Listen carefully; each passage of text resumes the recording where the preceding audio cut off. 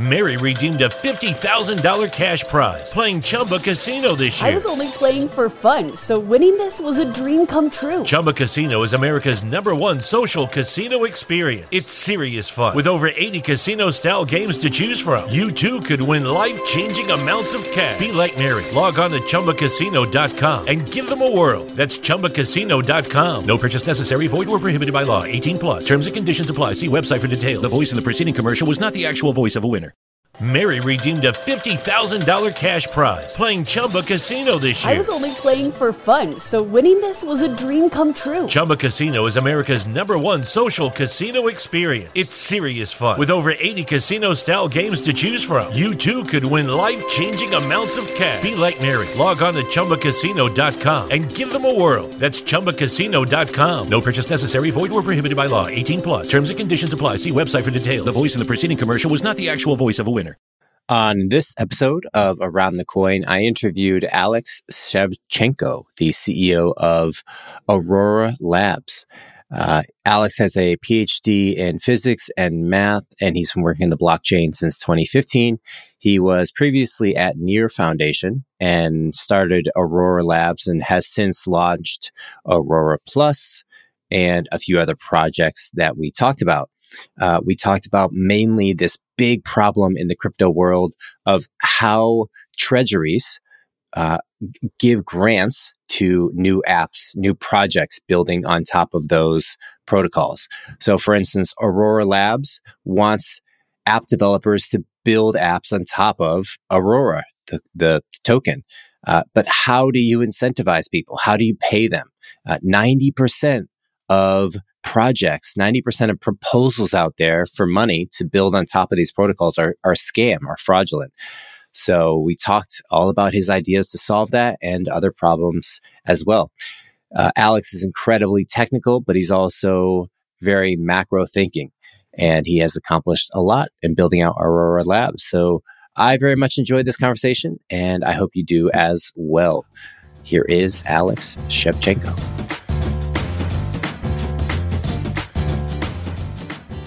Alex, we're live. Thanks for jumping on today. I love what you're working on with Aurora Labs.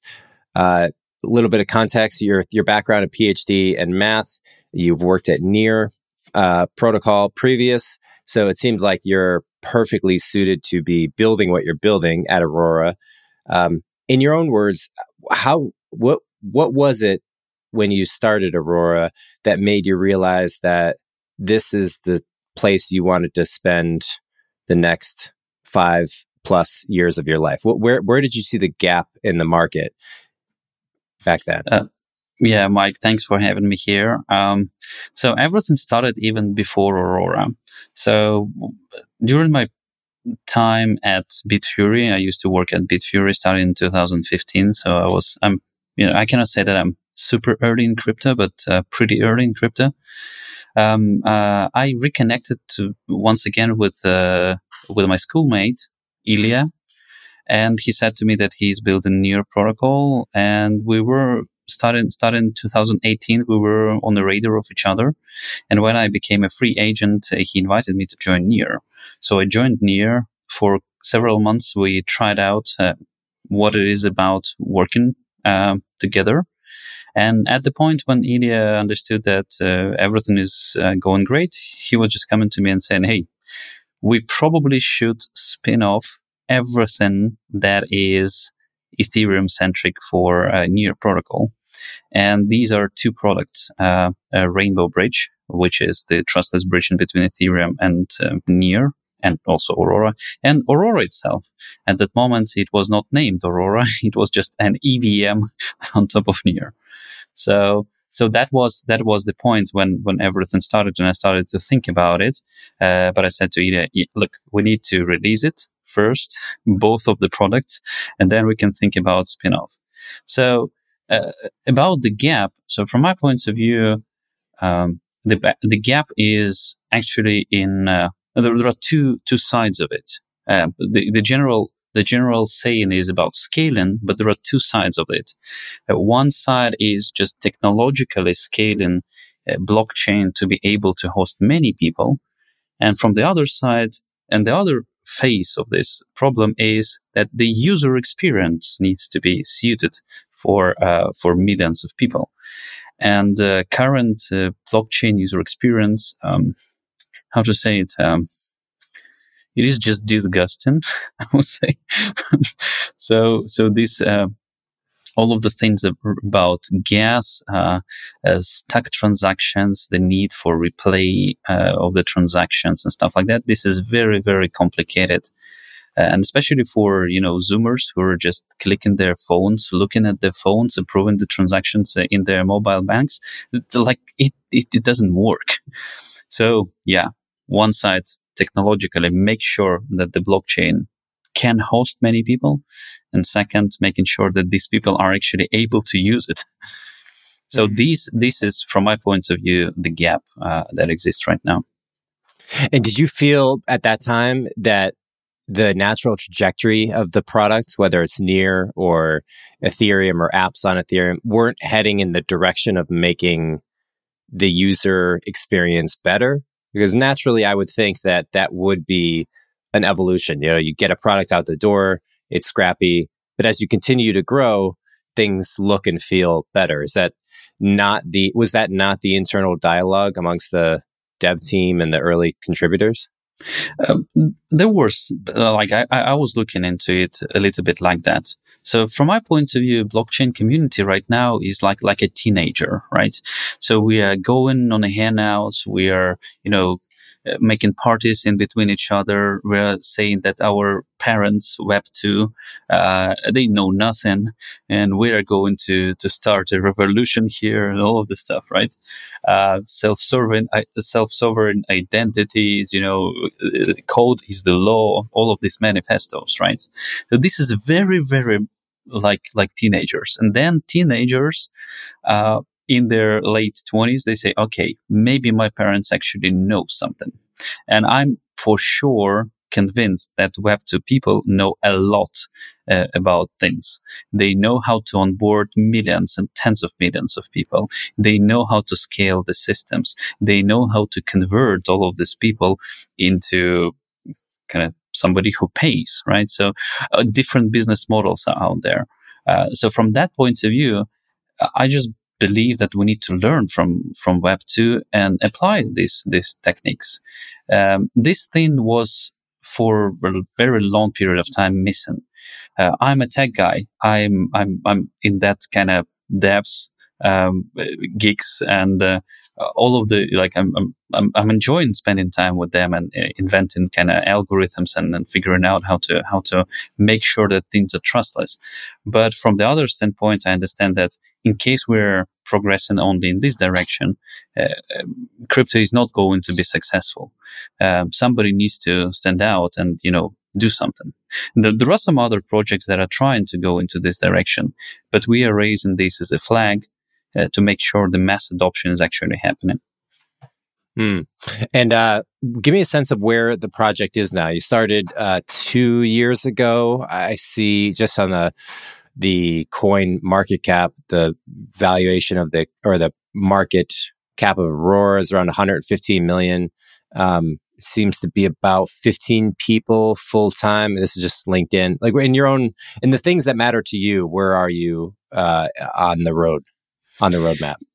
Yeah, so two of our products, Rainbow Bridge and Aurora itself, are around 1 year in production. With the Rainbow Bridge, we have several billion of assets crossed from Ethereum to Near and back. In our Rainbow Bridge smart contracts, we hold more than 1 billion worth of assets, mainly stable coins. These things are under constant attacks. And these attacks are actually automatically mitigated. So several weeks ago, it was a kind of attack, and it gained attention of the crypto of the crypto Twitter, at least. Aurora is in production also, so the EVM itself. is in production also for 1 year. There are no hacks of the Aurora, and I believe we are fully in production. The token itself, right? It was the decision of the DAO. So the DAO was launched, and DAO decided that we need to create a mechanism for more decentralized governance. And for this, they said that, okay, the token must be there. So we're not using Aurora token as a fee token, as a base token, as they say. So this is only the governance token. And yeah, we still need to implement this more democratic kind of governance. But pretty recently, we launched our third product, which is called Aurora Plus, and this is our move towards the better user experience. Now, in terms of where we are, I know at least about 2 big products that we need to release. Without them, I do not feel that that we are actually getting to our goal, and I do not think that the infrastructure is fully set up. So I see our mission into building the infrastructure that will empower people, that will give them an ability to launch many applications for lots of people, right? And in order to get there, we still need to release several things. So something is in production, it works, we're maintaining it, we're continuing the development, but there are also some additional things that we need to do. So we're somewhere in the middle. A teenager. What are the things that you need to, what do you need? What are these 2 products that you need to get out the door? So one of them is in the stealth mode, so I cannot share lots of it. But it is in the direction for scaling that on the tech side, right? Aurora Plus is our solution for the user experience, and this product is our solution for the scaling on the technological side. The second one is much more straightforward. So this is the community treasury platform. We would like to build, according to Aurora Token Economy, 20% of the tokens are allocated to the community treasury. And the idea behind it is pretty simple. This is something that needs to be governed and managed by the Aurora token holders. And the goal of this money is investing into Aurora ecosystem, make sure that it is blooming. So we need to build a convenient platform for this. And we were actually building it. We were creating an MVP that is based on the kind of Kickstarter type of ideas. We didn't like it. And now we did the pivot there and building something different. So this is literally the community treasury platform. We want to deliver it actually pretty fast. I don't think that it's going to take more than several months for us. And when you say community treasury platform, are you describing a way to decide how to distribute funds from the treasury into new projects? In general, yes. However, there is some kind of additional flavor to it, right? So one option that is executed by all of the different projects out there is actually grants programs, right? So teams are coming asking for the grants, and grants are allocated to them, usually in the token of the project. And these teams are dumping these tokens and go into the next, doing nothing almost, and go into the next blockchain. This is what is happening in 90% of the cases. 90? Yeah, 90, yeah. Unfortunately. So like there are people that are free riders that are trying to do this. Pretty often at the moment, Aurora also has an operational grant program, and literally we are looking at the projects, and 9 out of 10 of them are either directly scam or they are just reapplying from other blockchains and stuff like that. So they already got the grant. So unfortunately, people do not want to build; they want to get money, and that's it. And so grants are not working, right? This is, from my point of view, this is something that, like, with the grants in the way how they are created at the moment, I do not see the light in the end of the tunnel.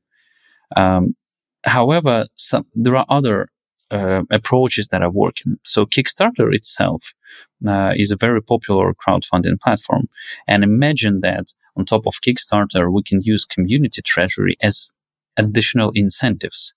So it is an incentive. It is like a cashback incentive to the people who are investing in the projects.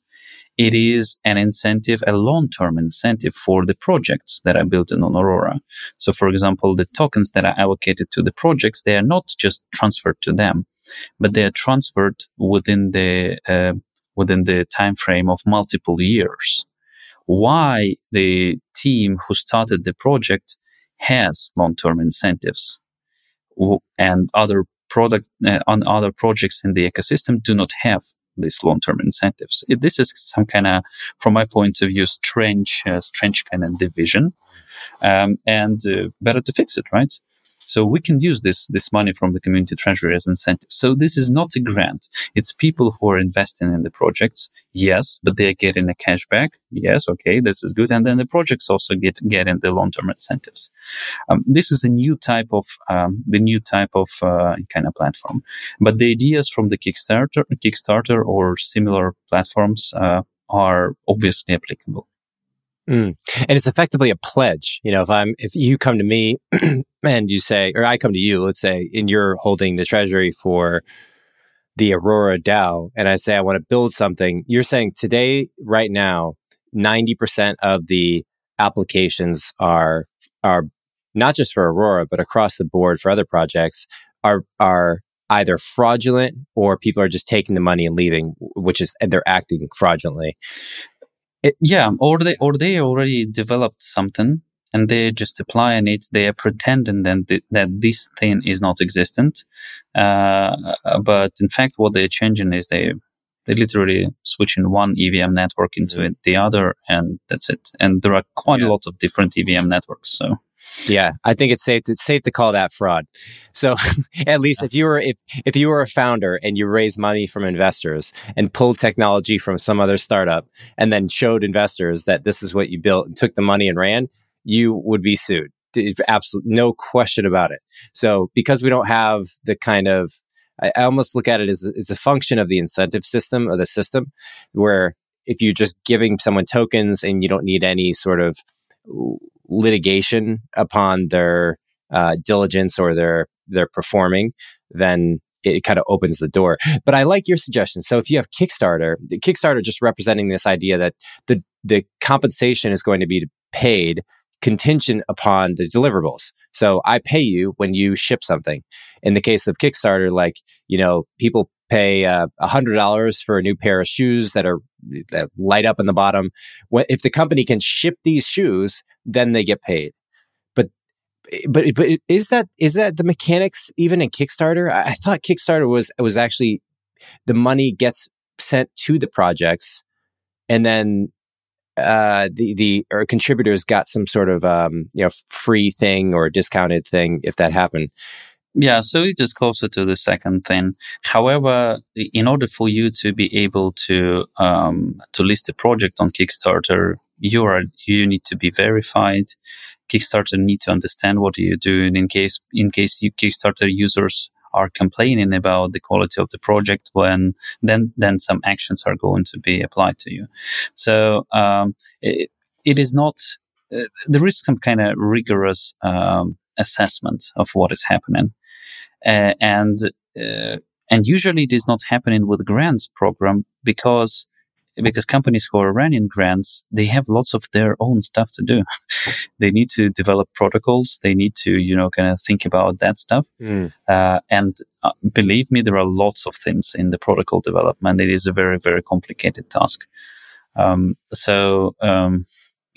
It's just not enough attention. And the problem there is also in the fact that there is a misalignment of incentives. And I believe this is the major problem why, and this is the major reason why grants program are not working. So imagine somebody who is running the grants program. This is a guy that is working for business development team, right, or something. He has his own incentives, long-term incentives, and this is his main kind of thing that he has.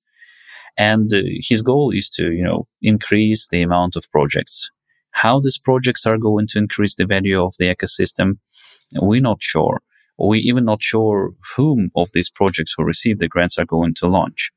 And but you need to deploy money in with the hope that this is going to, with the hope that this somehow is going to influence the ecosystem.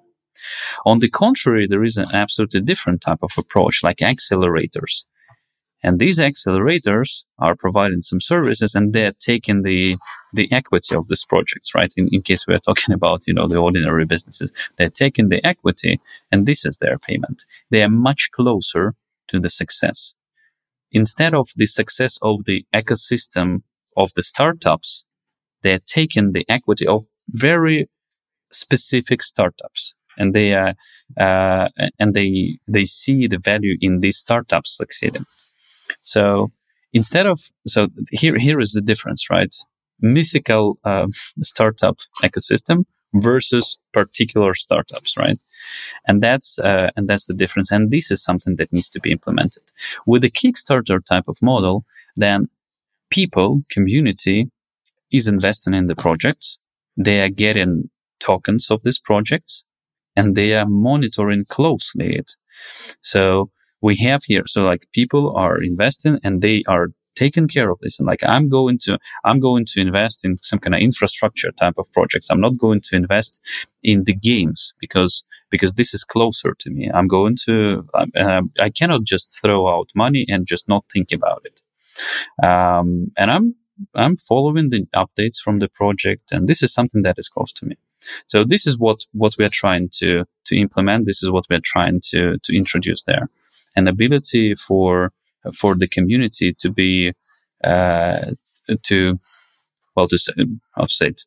diversify in between different projects and be a controlling entity for this project. In the last 10 years, over $100 billion worth of crypto has been lost or stolen, specifically because of poor key management, scams, and hackers. Forget not your keys, not your crypto. Software and hardware wallets have both the same vulnerability, that a single private key can be lost, hacked, or simply just misplaced. My new sponsor, the Zengo crypto wallet, is a total game changer, bringing wallet security to a whole new level. You have to check out Zengo, an on-chain crypto wallet with no private key vulnerability, leveraging advanced cryptography called MPC, which is, just until now, only been available to multi-billion-dollar institutions. So Zengo, most secure Web3 wallet, is the best place to keep your crypto, NFTs, and assets secured. It's also fully recoverable using their biometric recovery system, and it's also just beautiful. Get started at Zengo.com and use code ATC to get $20 back on your first purchase of $200 or more. That's Zengo.com. Code ATC for $20 back on your purchase of $200 or more. So in the sense that one of the key distinguishing factors between the current grants system, which is not working, and the accelerator model and Web 2, which does work, is that you mentioned a couple of things. One is the filtration of the startups. So choosing good startups matters. And then having the correct incentive system, meaning that in the traditional Web 2 world, the tech accelerators would own a piece of the company, anywhere from 1% to 15% of the company typically. And therefore, they're incentivized to pour resources, it could be money or advisor time or whatever it is, into the company with the benefit of the upside. That model, YC, Techstars, and a whole host of others have proved that out. Would that look like in the decentralized world? Would it look like individuals or teams of people come to Near, they come to Aurora and they say, hey, we want to raise $100,000 US, or maybe there's a template offer. It's like 100,000 for 5% of the. This is where I'm a little confused as how it would look. So, in the case of the typical, say, LLC or standard company, it's an app that's built on top of a protocol. Like an app doesn't have to be decentralized, right? It can use the benefits of the blockchain and still be a standard company. I mean, tell me if you see it differently, but you could run the same tactics all the way through an accelerator on top of crypto. But absolutely, yeah, tell me, absolutely. Okay. Yeah, so you're absolutely right. So like you're pulling all of the secrets, but okay, I'm absolutely happy to share it. So we're actually trying to implement the model of another great platform that allows similar behavior, but it is better suited for this kind of community and the more diverse and more decentralized kind of decision making. And this is the well-known platform AngelList, right? So we're trying to implement something like that. So again, the idea is pretty simple. New teams are appearing. There is a specific set of people who are actually having the access to these teams.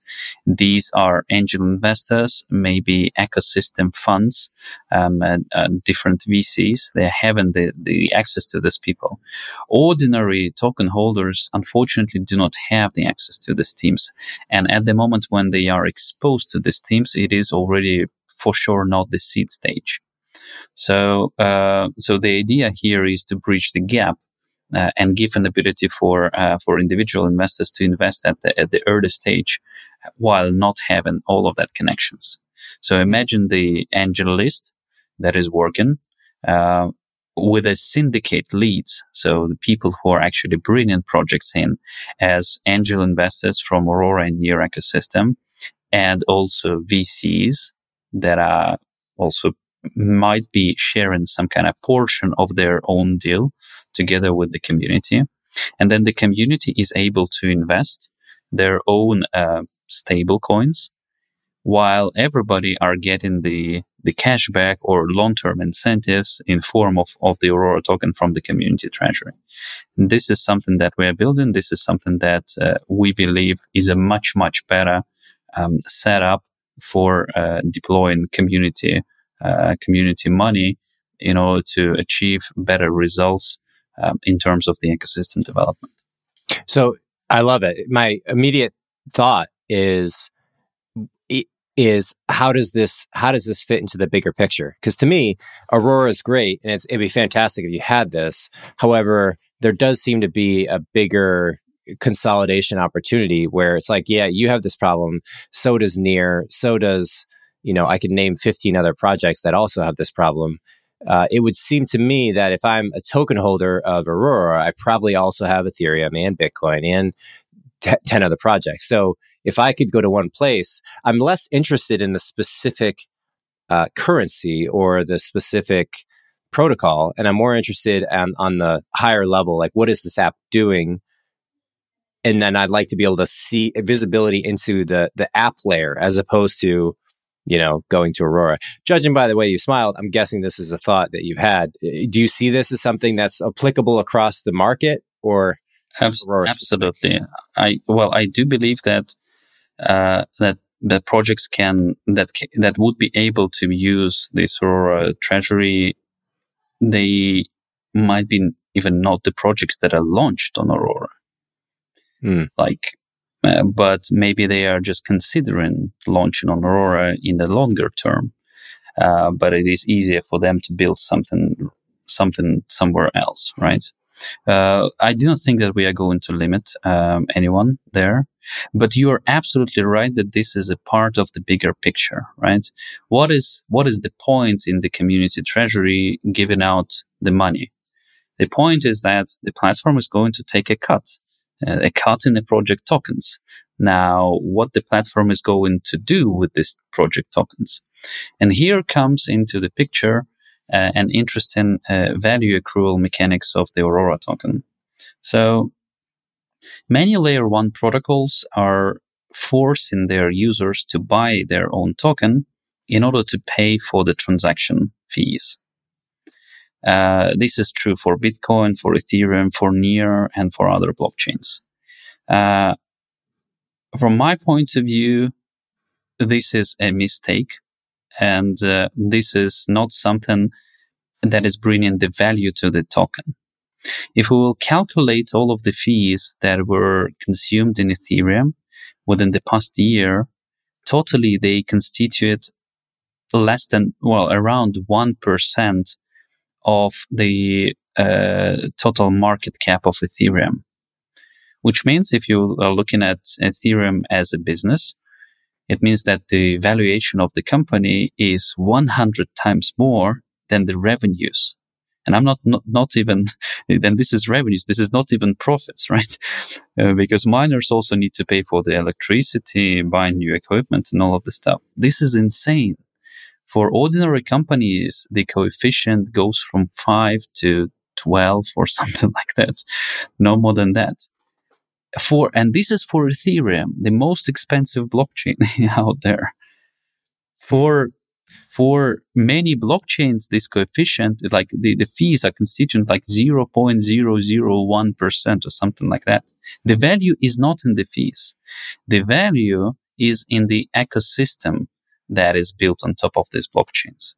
If you will take a look at TVL of Ethereum, then it is about half of the market cap of Ethereum. That's the reason. And DeFi is the biggest use case, right? So it is the ecosystem that is saying so. And actually, ordinary people in the world also understanding it. Let's take a look at Dubai. 0 taxes. Does it mean that Dubai city worth nothing? I do not think that Dubai Sheikh is going to sell me Dubai for $0, right? The value is obviously there. It's just not in the fees. It is not in the taxes. It is in the projects that are there. It is for Dubai. It is in the businesses that are there. So if we would, and imagine the following thing. If you are a citizen of Dubai, and because of the law, you're getting a share in all of the projects and all of the businesses that are working in the Dubai. Wouldn't it be a great value share mechanism? So the way how it works with Aurora token is the following. People are Aurora token holders are able to stake Aurora token, and as a reward to it, they receive the tokens of different projects that are working on Aurora. Staking Aurora, you become a citizen. Receiving the rewards in different project tokens, you're becoming a shareholder or kind of an owner, partly owning these protocols, these other protocols.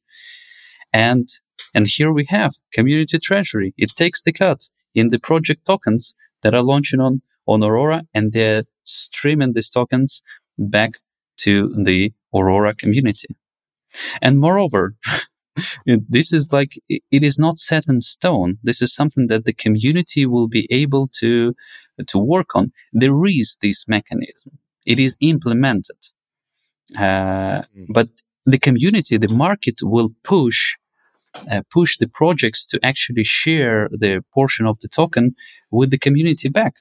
And because of the very, very simple kind of open market thought, imagine 2 projects are coming to the Aurora treasury and asking, hey, please invest in us. One project is saying, invest in us and you're going to receive nothing. And there is another, or like only the investors are going to get something, the community is not going to get anything. Or there is another project that is saying, invest in us. We're going to do absolutely the same thing. We're going to deliver to the investors absolutely the same tokens, but we also going to deliver to the community some portion of our tokens. Which projects is going to be voted for? It's kind of where people are going to invest. Yeah. So effectively, the reason why a project would be incentivized to have this sort of secondary, the word dividend comes to mind because I think of that as a publicly traded equity or company would give money quarterly to shareholders based on the number of shares they have. And that's a secondary means of compensation in addition to the value creation from the share itself. So if I buy Apple at $100, it goes to $1,000. I now have 10 times more wealth because I bought it. Even if I didn't sell it, it's still unrealized gains. The dividend is a direct payment, to me for owning this share. And so the stock could drop and I could still be getting paid. And people like that feeling of having the consistency. I almost view it as when you describe the economics of the compensation to investors, it's similar to the stock going up. The investors want the project to grow, maybe to sell or to liquidate in some way to get a return. And then the shareholders, by analogy, would be the Aurora community who is staking. So if I'm staking, then I'm getting a percentage of return of that project. To parse the idea out a little more, it would seem like the staking is, would it be dependent on, would I stake a specific project on Aurora, or would I just generally stake the Aurora coin and then I'm receiving the sort of collective bounty from the different projects? Yeah, you're just taking only a single token, Aurora token, and then you're receiving all of these bounties from all of the different tokens. And like these bounties are actually the project tokens. So it is not like dividends, but it is actually stock, but only some portion, right? So, and this is literally an exchange. So remember, I was telling about the long-term incentives for the projects, right? So within multiple years, project founders are going to receive Aurora tokens from the community treasury. While the same holds true for this stock. According to the same schedule, community is going to receive some kind of reserved amount of project tokens. It is going to be slow. It is not going to disturb anybody, but for the Aurora stakers or like Aurora citizens, these people are actually will be able to get this value. And so let's take an example. So say you had 10 projects on top of Aurora Coin, and over the course of, let's call it 1 year, these 10 projects were funded. Maybe they had a syndicate on top of this platform, and they each raised $1 million for round numbers. So now we have 10 operational companies that are building apps on top of Aurora with a total funding distributed being 10 million. What are the mechanics of the, so now we'll say there's a 1,000 Aurora accounts. Let me guide. Okay, please. Thank you. Yeah.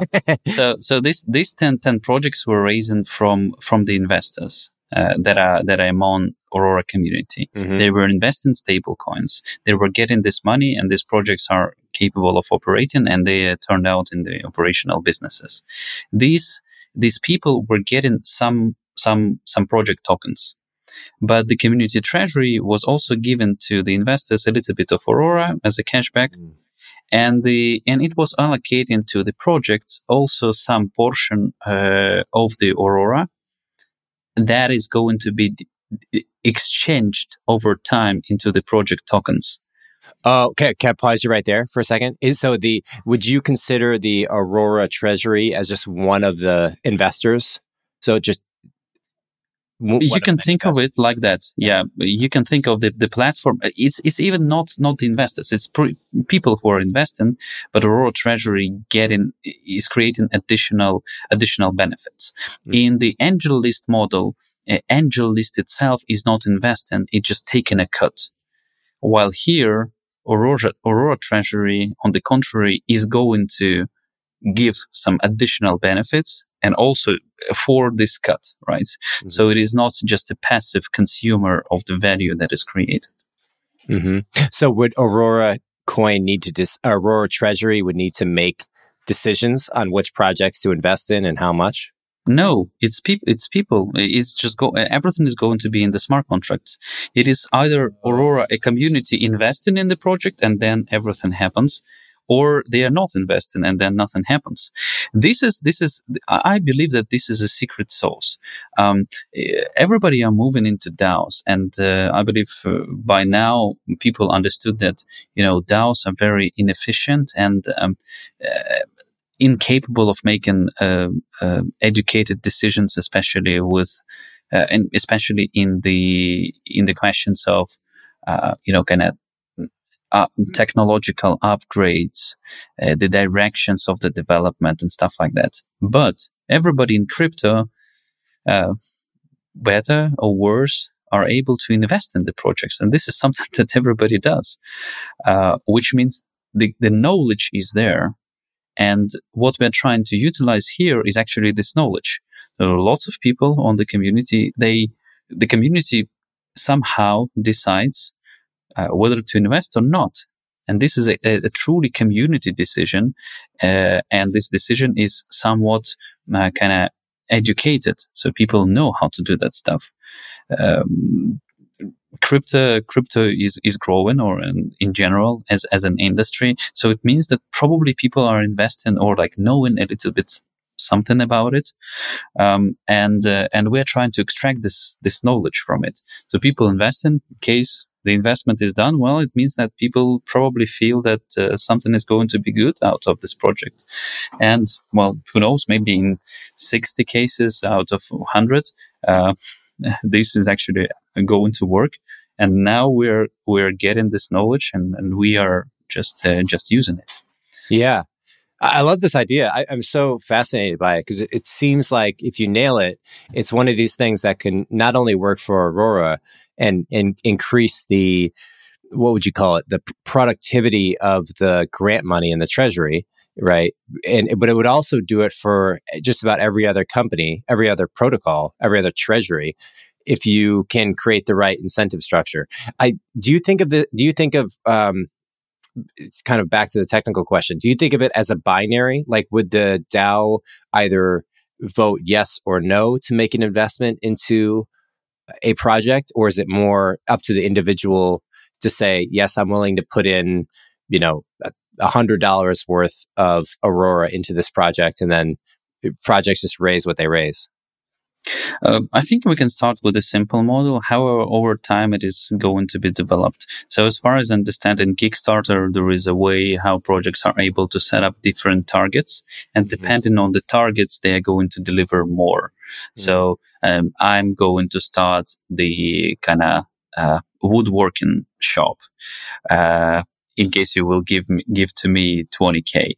But if you will give to me 50K, I would be able to hire one additional person for me. So we would be able to scale the production and stuff like that. So these some kind of goals, I think it's a natural expansion of the idea. Mm-hmm.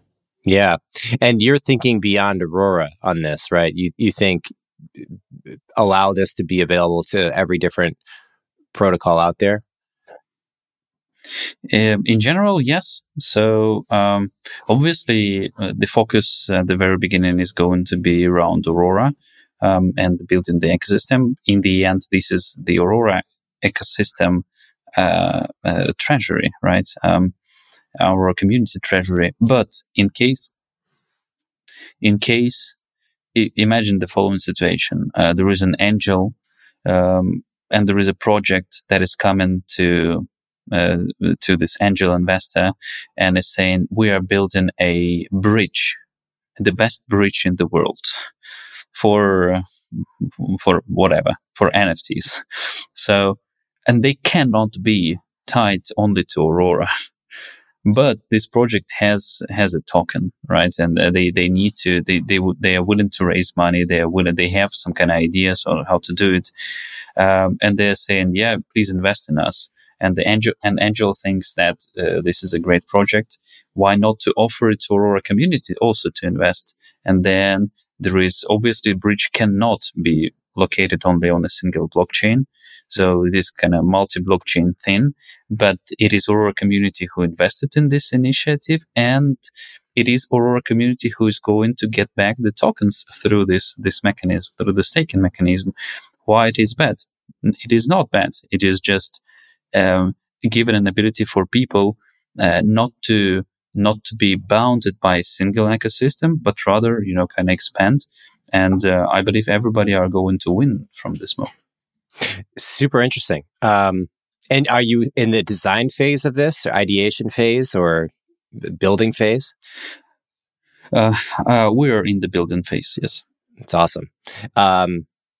I love that. Well, I'll put that aside for a minute, but I can't wait to see where you go with this. On the tokenomics, when you started, how did you decide? What were the key decisions in creating the tokenomics of Aurora? What were things that you really deliberated on, and how long did you spend, and what was the research portion of the project like early on? So the answer is very quick. I was not spending lots of time on this, and actually the token economy and again launching the token was in the hands of the DAO. So my goal as a tech guy, as a lead for the tech for the development company, was actually to launch this thing, to launch Rainbow Bridge, to launch Aurora, to launch Aurora Plus that we launched, and then we are thinking about launching these additional products. Right? This is the only thing that we are focused on. However, Aurora DAO has 13 members at the moment, and these are very prominent companies. Aurora Labs is occupying only one seat, so we are controlling like 7.5% of the decision making. While there are others, and these others are kind of reputable companies and people, including Consensus, Etherscan, Infura, who else? Dodo Finance, 1inch, and then also there are some VCs in the mix, like Pantera, Dragonfly, Lemniscap, and others. So the DAO is pretty diverse. There are different people with different kind of ideas and different outlook on the ecosystem, and it was just the discussion. Okay, we just started to have this already. We didn't want, as a development company, to launch a token because from our point of view, from the decentralization point of view, we do believe that this should not happen centrally when there is a single entity who is controlling it. It's some kind of strange. And then the question is, we do not want to force our users to pay fees in our token. Then the question is, why do you want to have a token, right? So instead of doing it, we proposed to the community to launch a DAO. The DAO was formed. And then the DAO in the discussions was raising the concern that it is not enough. 13 reputable members, good companies, it is not enough for the true decentralization. And the only way that they see how the things can work forward is that there is a token, and token holders are able to voice their opinions. So, moreover, up until now, there is no kind of final decision on everything. So there is a decision that, okay, Aurora token should be there. It should be a governance token. Pretty straightforward. Because of this, it is not a currency. It is just the representation of the voting rights. So there is no need for it to be, for example, inflationary. So it has a fixed supply of 1 billion assets. Okay. The token was created. All of the supply was transferred to the DAO. Now the question, what to do with it? Now the DAO need to decide what are the buckets. And I can say that only some things are decided. For example, this 20% for the community treasury, but there is a whole bunch of tokens that are sitting in the DAO smart contract, and there is no final decision how these tokens are going to be deployed and how they are going to be used. But this is the question to the DAO, and they still need to decide. So I believe this kind of approach to the token economy is pretty aligned with the Agile manifesto. Like let's build as we go. because we cannot plan from the very, very beginning everything, whether we need to, kind of shift things and all of this stuff. Okay, we know that this is a governance token. This is good. We know that there should be two use cases. One is the value capture. The second is the governance use case. Okay. For the governance use case, we are going to, in order to do it, we need to have a staking mechanism similar to proof of stake, right? In proof of stake blockchains, the governance are done by the validators who are staking the tokens. And okay, we need to have a staking mechanism so people are not able to game the system in case they're voting on something. Okay, the staking needs to be there. That's clear. Okay, then the community treasury, it needs to be built because we can use this knowledge of investing into crypto projects. So let's use it. What else people can do? Well, probably the only thing that in order not to overcomplicate the situation, the only thing that normally people are doing with their governance rights is from time to time go into elections, which means that the DAO should have a council seat, and these councils should be elected sometimes once a year, once every 2 years or something like that. And then people who are staking tokens, they are able to elect these people. So that's the concept. Moreover, this concept is not yet fully finalized. So there is this idea, but the DAO members are still discussing. And again, anyone can join these discussions on our governance forum. And then there is a giant pile of money that is there that doesn't have any application at the moment. So it still needs to be decided. But DAO has this powerful tool of quite a big budget for it to figure it out. And I am pretty comfortable with knowing that not everything is determined at this point.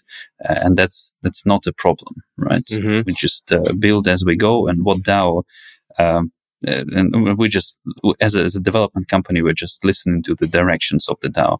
They're saying, okay, you need to, once the governance kind of, the voting mechanics is going to be finished, well, then we are going to implement it, right?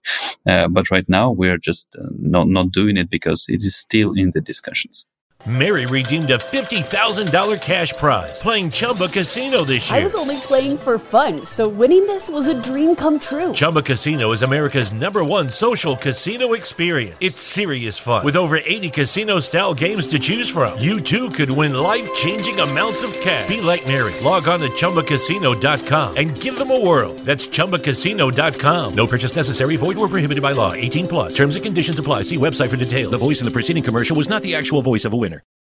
Interesting. And behind the scenes, how is it, 13 individual, you call them, they're not board members, constituents on the DAO. Is it frustrating do you feel like you're herding cats sometimes when you have high profile members, constituents, to get them to either voice their opinions or actually, I've been on the board of startups before, and even when you have 4 board members trying to get signatures for, whether it's like a transaction that the company's making or like equity compensations for like anytime you need signatures from multiple people, it's hard, especially when people are high profile. Is that a reality, a frustrating reality behind the scenes? And I'm also curious, how do you actually encode their decision into the DAO? I mean, the DAO, I almost feel like sometimes we say the DAO as if it's this thing we worship, like this great DAO, but you have to program it into a smart contract, right? Absolutely. So everything is happening on the chain. Everything is in the smart contract, and the actual voting is happening in the smart contract, right? Whether it is the allocation of some assets or just the poll, or maybe some kind of interaction with other smart contracts that are out there. It is happening like that. The thing that we developed, and yes, I'm with you, it is frustrating, it is hard, because first of all, high profile individuals, they do have their own stuff and they need to take care of it. This is something that that from my point of view would be able to overcome with the elections. And I was actually proposing to the DAO members to say that, okay, councils are similar to the parliament, and the people in the parliament, they are getting paid, and this is their day-to-day job. They need to, like, people who are trying to get the seat there. They must understand that this should be at least their half-time job, right? Or better, full-time job, to think about the ecosystem and making sure that they are navigating it to the better future. So this is one thing. And another thing is improving the user experience. So in order to improve, to simplify the interaction with the smart contract to the DAO members, our friends from some people from the Near ecosystem developed a very convenient Telegram bot where you are actually able to click a couple of buttons and vote on the proposals directly from your smartphone in the Telegram. And this is actually a transaction that is happening on the Near blockchain. So the convenience means everything here. In case you are able to open the DAO group or open the chat with this bot, check on the active proposals, look in the details of the proposal, maybe read a forum article about it. And in case you're okay with it, you just click one button, literally, and then the bot creates a transaction on your blockchain. Transaction is going to the smart contract, everything executed, boom, it's done. So this thing is already there. We're using it, and literally DAO in the Telegram with everything happening, with everything secure and happening on the blockchain. Again, user experience here matters a lot. And that simplifies things. One more quick question. When a question is going to be put forth to the community members, how is the question, like, who submits the question on the bot? Maybe not Telegram specifically, but whether it's on Telegram or whether it's on the forum, is that like anyone is able to do it? Okay. Anyone is able to do it. Got it. So there could be 100 questions at once being pulled. Absolutely. Yeah. In general, yes. So there is some kind of flow. To my shame, I cannot fully reproduce it, but there is some kind of flow on the governance forum. There are moderators that are sitting there, and people are able to create topics. They are able to do to propose stuff. But in general, from the standpoint of the smart contract, anyone is able to create proposals. It's just in case the proposal is strange, and then obviously people just going to skip it and not going to vote it on it, which means that it's going to expire, and it's the same as people were voting no. Yeah. Are there any other projects that you're particularly excited about, or you find that they're taking a unique and kind of innovative solution? I mean, even the things we covered in this conversation with the platform to invest in new apps, the parliamentary idea with voting seats. Are there other ideas that you've heard thrown around from other projects that you have piqued your interest? So I'm extremely happy with everything that we are developing within our initiative recently launched Aurora Plus. I encourage everybody to take a look at the presentation of Aurora Plus. It is 20-minute video that we did on the YouTube. It is I would say high end for the crypto projects. And this is I'm really excited about this development. So actually, to give you a sense what Aurora Plus is, I can explain it with the one-liner. Literally, Aurora Plus is your Apple account. It makes your Apple device personalized to you. This is what Apple account is doing. You feel personal when you're using this particular device because it knows who you are. Right. It knows your applications. It can download your photos on your device and all of this stuff. So Apple Plus, Aurora Plus is doing absolutely the same. it personalizes the usage of the blockchain. And the most important thing, what it does, it personalizes like I'm going to say something crazy. It personalizes the gas prices for you. And what we did, we implemented the very first and very simple concept. It's just we're given to all of the users who created their Aurora Plus account 50 free transactions a month. While some people are paying or they are using the free transactions and they are paying literally zero for the execution of the transactions, the others already exceeded this amount and they are paying more than that.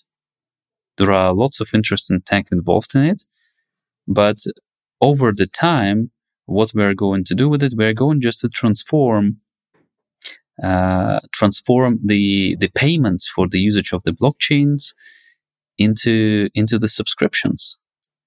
Absolutely the same thing that happened with the mobile networks in the end of 90s, beginning of zeros. We have been paying per second or per minute or per SMS, right? You remember that time? Yeah, totally. And now everything converged into, I'm just buying 10 gigabytes of data and that's it. I'm just not thinking about minutes. I'm not thinking about all this stuff. It is convenient. And moreover, it automatically renews. It takes the payment from my card and I'm just not thinking of it. It goes somewhere else, right? It just works. We're trying to bring absolutely the same look and feel for the blockchain. Why people need to think about payment per transactions? There is no need to do it. We can change it. And this is what we're doing with Aurora Plus. Moreover, why it is me who needs to think about it, about my transactions on the blockchain, about payments for my transactions. Just think of it. Again, Web 2, a kind of example. I'm a user of a YouTube. I know that YouTube business model is either I'm watching the ads or I'm buying a subscription. I'm paying $5 per month or something like that. This is the thing that is exposed to me. This is a business model of the YouTube. Mm-hmm. Now, do I think about the servers that they are renting in the cloud? Probably Google Cloud, right? Do I think about the content delivery networks that they're using? Do I pay for every gigabyte of the videos that I'm watching on the storage solutions? Am I paying for the Cloudflare that YouTube is using? Right. Am I exposed to it? Like, I even do not think of it. We are so used to this stuff, to the segregated business models, that's just this is the bread and butter of the everyday Web 2. It's kind of interesting. So why do I need to think about ETH fees when I'm using Uniswap? Why do I need, what's the reason? It just complicates it. In case I'm using Uniswap, I have one business model. You just pay some kind of percentage of the fee on the swap. Okay, that's straightforward. Why I need to think about the fact that transactions on Ethereum, they cost something, and depending on other applications, I need to pay more or less, right? This is the complex thing. I'm even not saying about stuff for example, for mobile games, like their blockchain gaming is not working. Yeah. So this would be to say, so on the case of YouTube, every time I play a video, it costs Google YouTube money. I mean, it's some very, very, very small amount of money, but bandwidth costs money. The same way when I move Ether around, it costs some miner has to do some work somewhere to record that and distribute that information.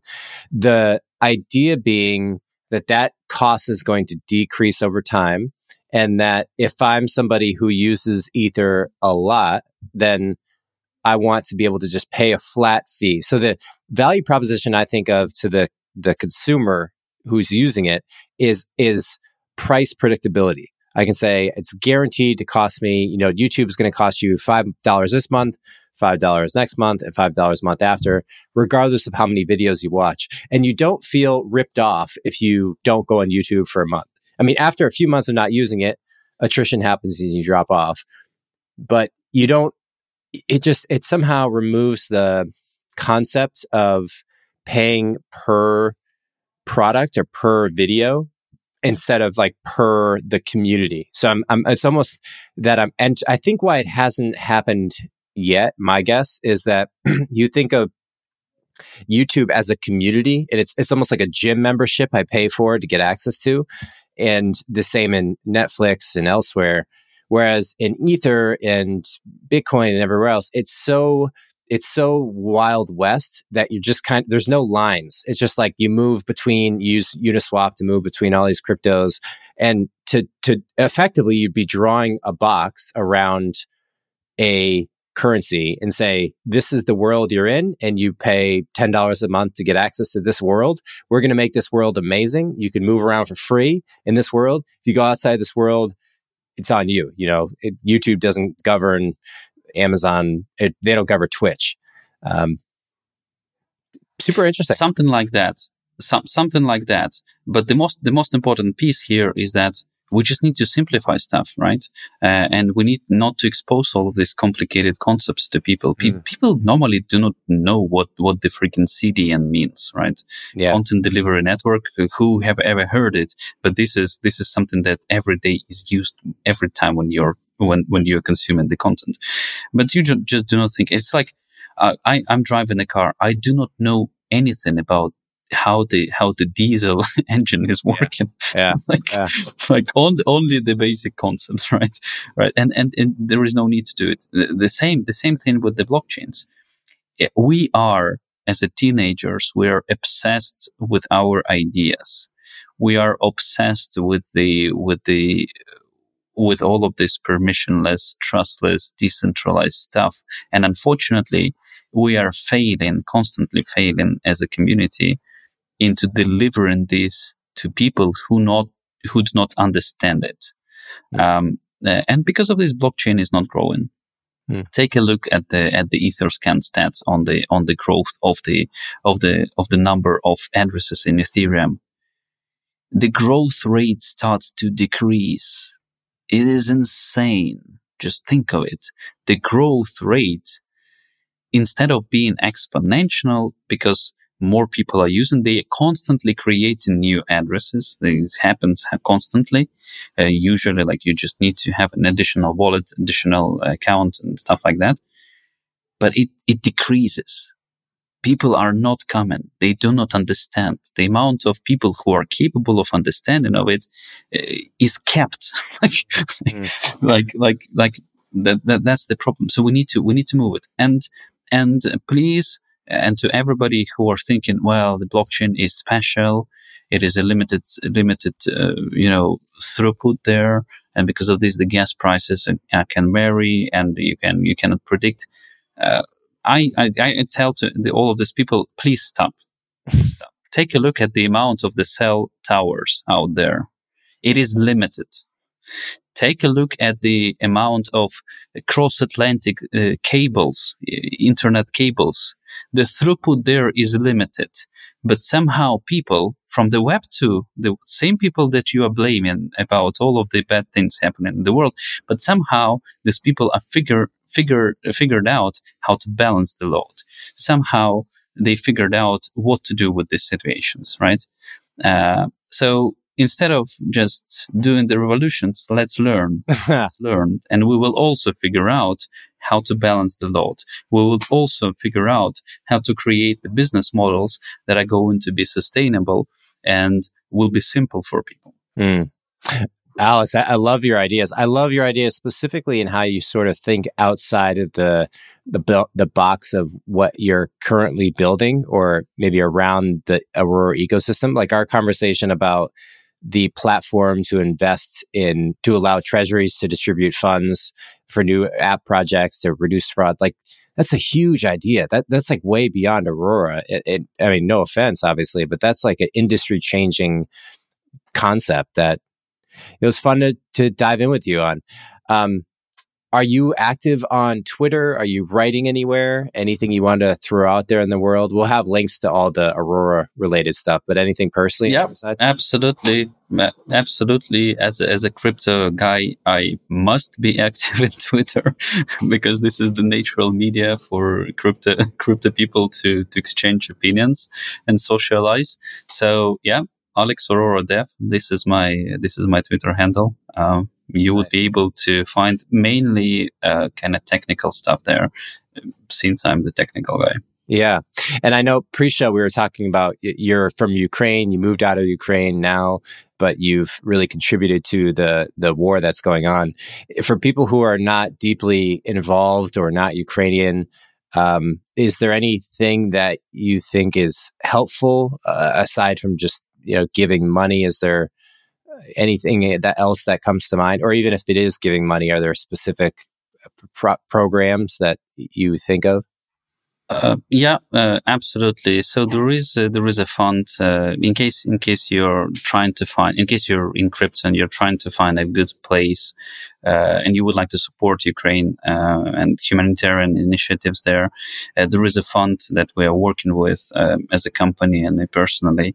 It is called Unchained Fund. It was started by Near founders. It was started by many crypto people, and altogether this fund is probably one of the best places where crypto people are able to make a difference in this unfortunate situation happening in the world. Unchained. All right. Thanks so much, Alex. It's been a blast, and I hope you have you back on someday. Congrats, and keep doing your thing, man. Absolutely. And thanks, Mike. All right. Bye. Thank you for listening to Around the Coin. If you enjoyed the show today, consider giving us a quick review wherever you listen to podcasts. Tweet about it or text it to a friend. We really appreciate all the support and growing that we can. If you have any guests you'd like us to bring on or feedback for us, don't hesitate to reach out. We would love to hear from you. Mary redeemed a $50,000 cash prize playing Chumba Casino this year. I was only playing for fun, so winning this was a dream come true. Chumba Casino is America's #1 social casino experience. It's serious fun. With over 80 casino-style games to choose from, you too could win life-changing amounts of cash. Be like Mary. Log on to ChumbaCasino.com and give them a whirl. That's ChumbaCasino.com. No purchase necessary. Void where prohibited by law. 18+. Terms and conditions apply. See website for details. The voice in the preceding commercial was not the actual voice of a winner. Lucky Land Casino, asking people, what's the weirdest place you've gotten lucky? Lucky? In line at the deli, I guess? Aha, in my dentist's office. More than once, actually. Do I have to say? Yes, you do. In the car before my kids' PTA meeting. Really? Yes. Excuse me, what's the weirdest place you've gotten lucky? I never win and tell. Well, there you have it. You can get lucky anywhere, playing at LuckyLandSlots.com. Play for free right now. Are you feeling lucky? No purchase necessary. Void where prohibited by law. 18+. Terms and conditions apply. See website for details.